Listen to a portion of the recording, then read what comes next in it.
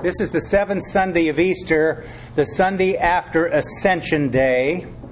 And Ascension Day kind of gets lost in the rush, particularly these days, since it's always on a Thursday, and we never really get to talk a lot about Ascension on the Sunday following. So I want to say some things about Ascension.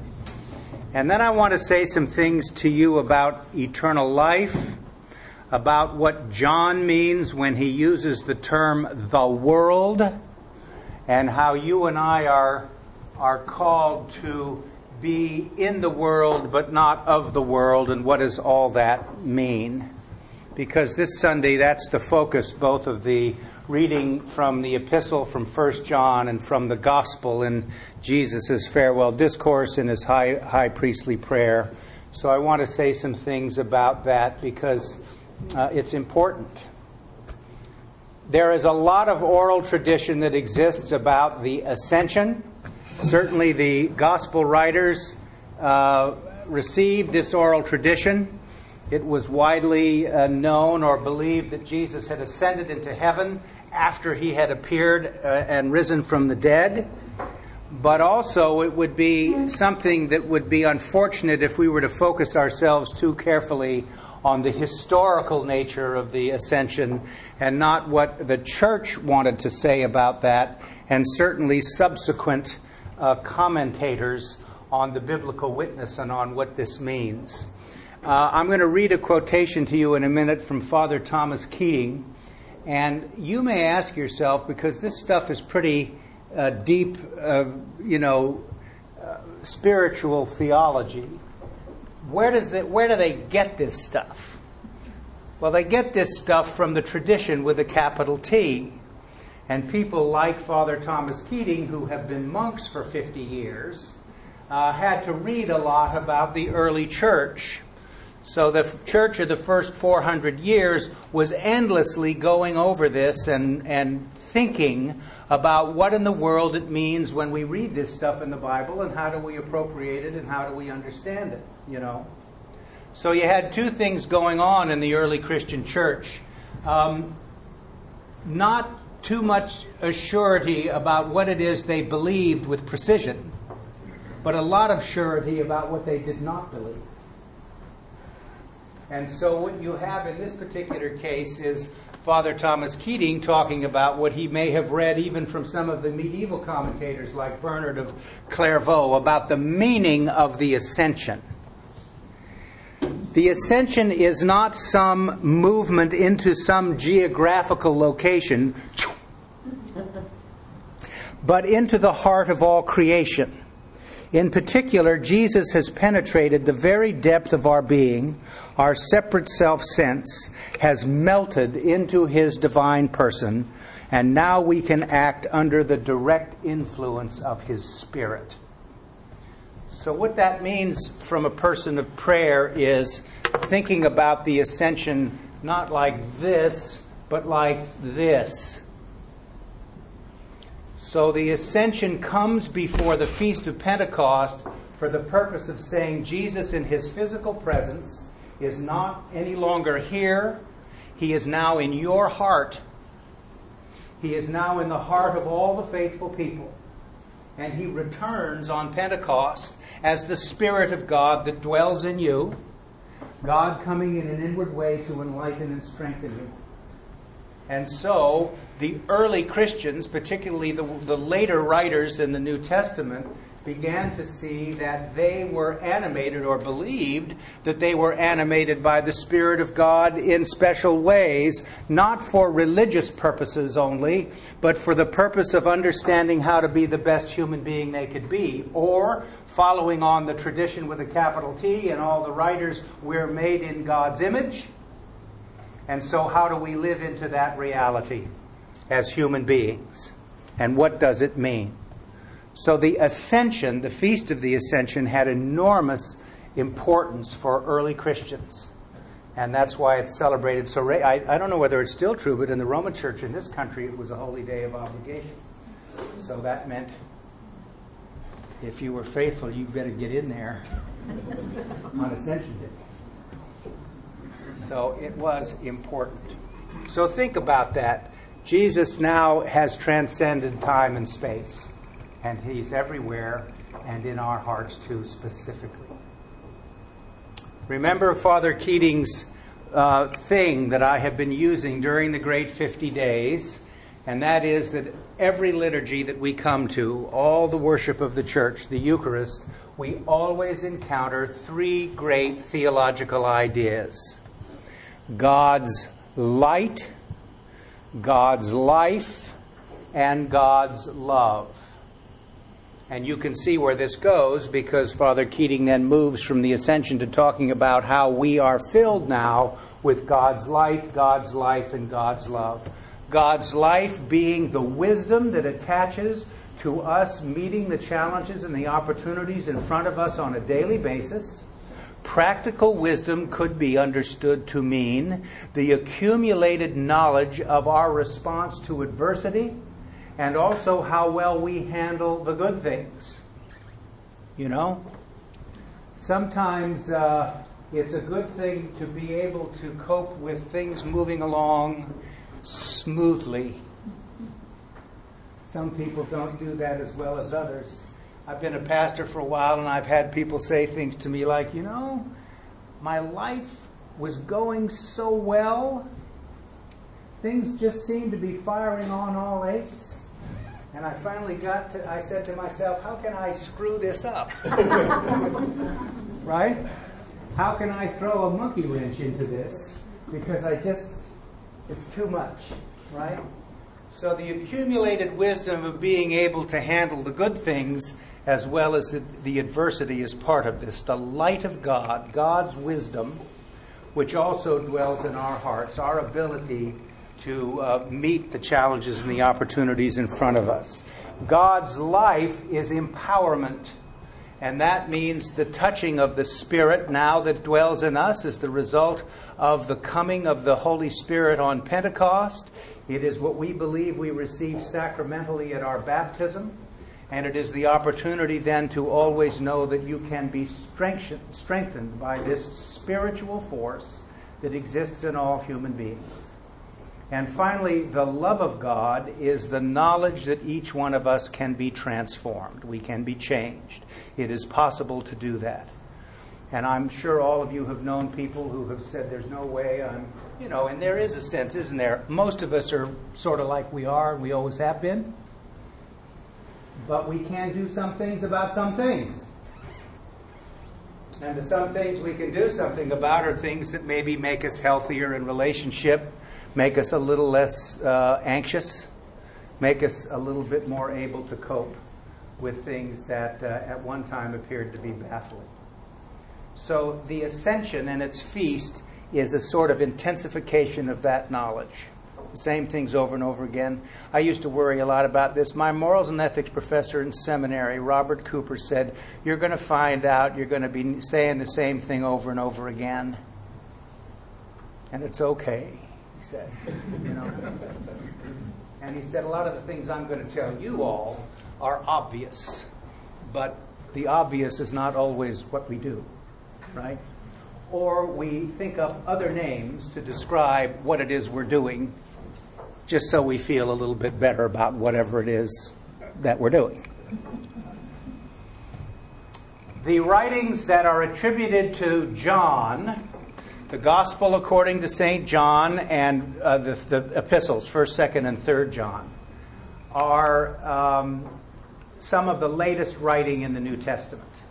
And why this is important is that it means that we're dealing with a Christian community. It's called, often in biblical scholarship, Raymond Brown, the great Roman Catholic biblical scholar who died about 10 years ago. Very, very fine.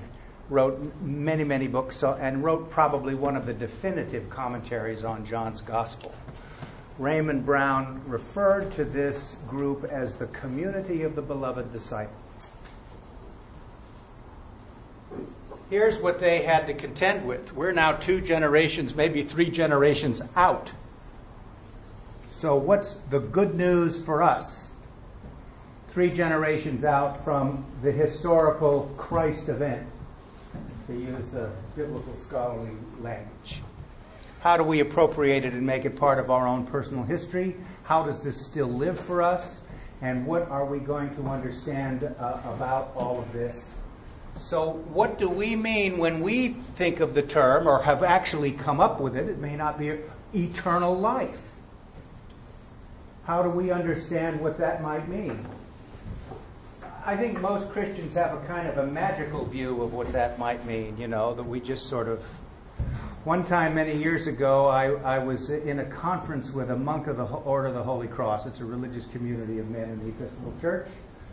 And I said to the priest that I was talking to, he said to me in the course of the conversation, "Remember, David, it isn't a question of whether there's life after death, it's where is it going to be spent."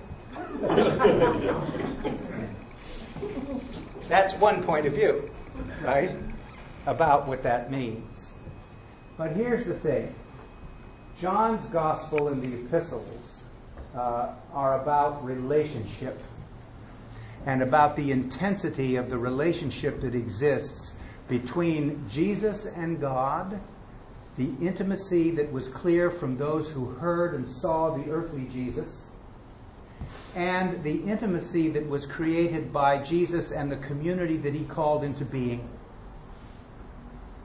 And this intimate relationship was something that the community began to see and believe was something that would transcend physical death, that it would never go away. I know that at least some of you believe this with regard to loved ones that you have known who have died and gone to God. That relationship hasn't gone away. There isn't a day that goes by that I don't wish I could tell my mother something. I wish I could. She's been dead for 35 years. And I think about it, not in some maudlin sense or particularly sad, just, But whatever it is she said to me or did for me, or any of my parents, it had some effect now because those voices are in my head, for good or ill. Right? So what that means is that the appropriation of the concept, emotionally and spiritually, of the idea of eternal life and relationship that goes beyond the grave is not hard for us as human beings to connect to. I don't think. And the community of the beloved disciple believed that this relationship that they had with Jesus was just like that. And more to the point, the words they heard from him and the deeds that he did, they began to truly believe could be replicated in their own community life. And they believed what it says in John's Gospel, you will do even greater works than these. So Jesus in the Gospel today is talking to them about how to handle their separation anxiety. He's about ready to go. So he's talking about this relationship. And we, over the last several weeks, have heard about coming to believe. We've heard about loving one another. We've heard about the commandment to love one another. We've heard about all kinds of relational things that this community came to understand embodied the nature of eternal life. But also, more to the point, the Johannine community understood themselves to be expressing eternal life in the here and now. So you are living in such a way as that you are laboring in the world to make it a place where it's easier for people to be good. So what does John mean when he says the world? There's been an awful lot of world-denying behavior in Christianity over the centuries, hasn't there? And there have been people who have believed that you had to engage in hair-raising austerities in order to be faithful. I'm kind of a middle roader on this. I believe that there may be some people who do need to do that for whatever reason. But most of us don't. And most of us are in the world. And John meant this. The word, of course, in the New Testament for world is cosmos, like the television show. And in the Greek sense of cosmos, it means chaos. chaos moving to order. For John, well, where does he get all this stuff? You know, all these commentators I talked to you about a little bit earlier from the first 4th century did a lot of writing on the New Testament. For John, the world is chaos. He's not too interested in the moving to some form of order other than understanding their role in making it so. Because the disordered world that he believes is something that he and his community have begun to understand how to step away from, it seems to be the sort of default condition of human beings.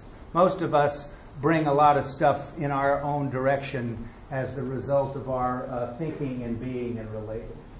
So how to create a situation where we transform that in a way and bring it into some sense of order and wholeness.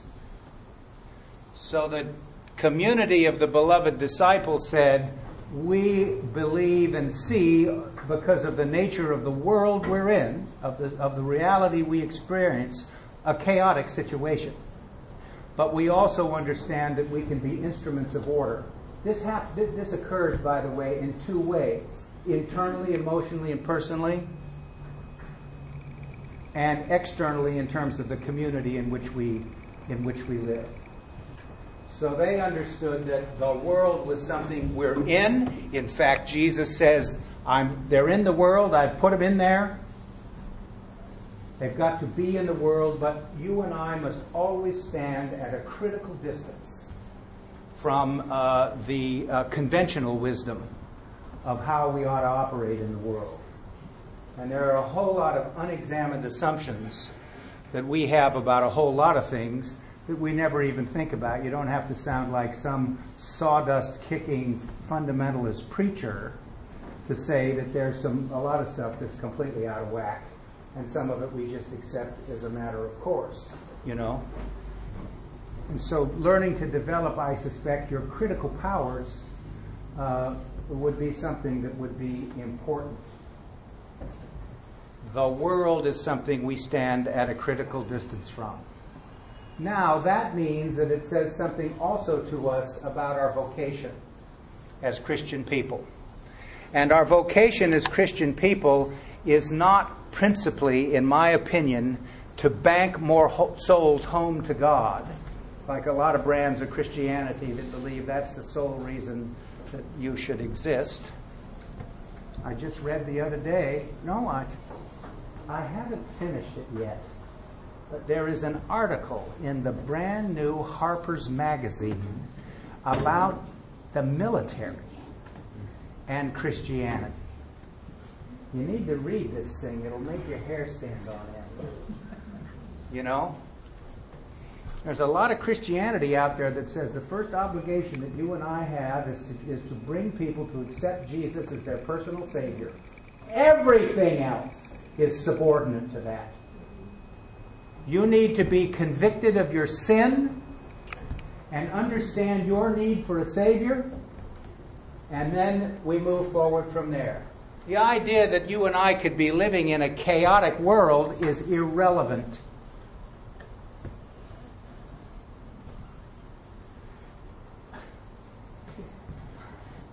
As a Christian pastor, I got to tell you, I have had to deal with people who have been given real worries in their life over that kind of stuff. It has been one of the most pernicious influences on people's lives. And it is given most people these days the good excuse to say, count me out. Count me out. You know? I mentioned to you a little bit ago that maybe some people need to engage in, become part of religious communities that are engaged in hair-raising austerities and pious practices of one kind or another. And maybe there's some people who need to really believe that they're miserable sinners, and then it'll be up from there. I did say 2 or 3 weeks ago, sometimes I think in this culture, there are a lot of us who could do with a good dose of low self-esteem. Right? It couldn't hurt, and it might help. What does it mean? It means being humble in the best possible way. Again, all these people I talk about. What is humility? Humility is not groveling. Humility is not self-effacing behavior. Humility is not some sort of a shy timidness with regard to yourself. Humility is knowing yourself. And all the great theologians, even in the High Middle Ages, said it is understanding how high you can reach. It is understanding yourself in two ways. Being honest about your shortcomings and not being bashful about saying what it is that commends you in your life and how you influence other people. What are the things that you bring to the table? Every one of you has things you bring to the table in big and small ways that makes the world a better place because of you, and makes it possible that we can move from that chaotic situation to one that becomes a little bit more orderly. So being in the world has something to do with some honesty and truthfulness about yourself. So I guess this week, think about how you're being in the world. And look at who you are and what you can do in such a way as you have some influence on things in big and small ways. I've said this to you many times before. The priest I began my ministry with said, we Episcopalians are inchers. We make progress by inches often. And that's not a bad thing. Someone told me that in the eastern part of this country, in the recovery movement, one of the things they say at the end of a 12-step meeting is, may your recovery be slow.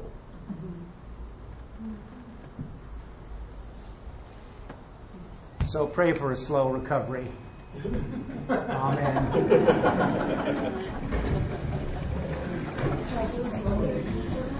Cafe.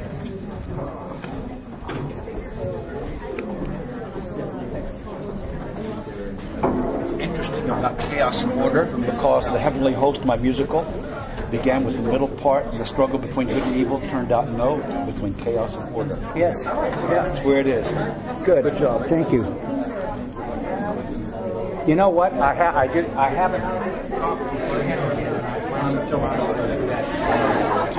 We'll see what happens.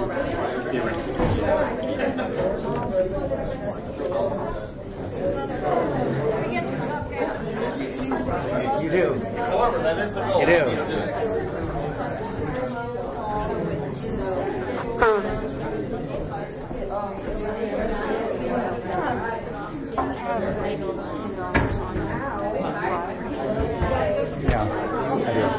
I think the hardware store and I don't want to go to the 5 probably. No, well, don't give me the 20. Just give me the 5. I usually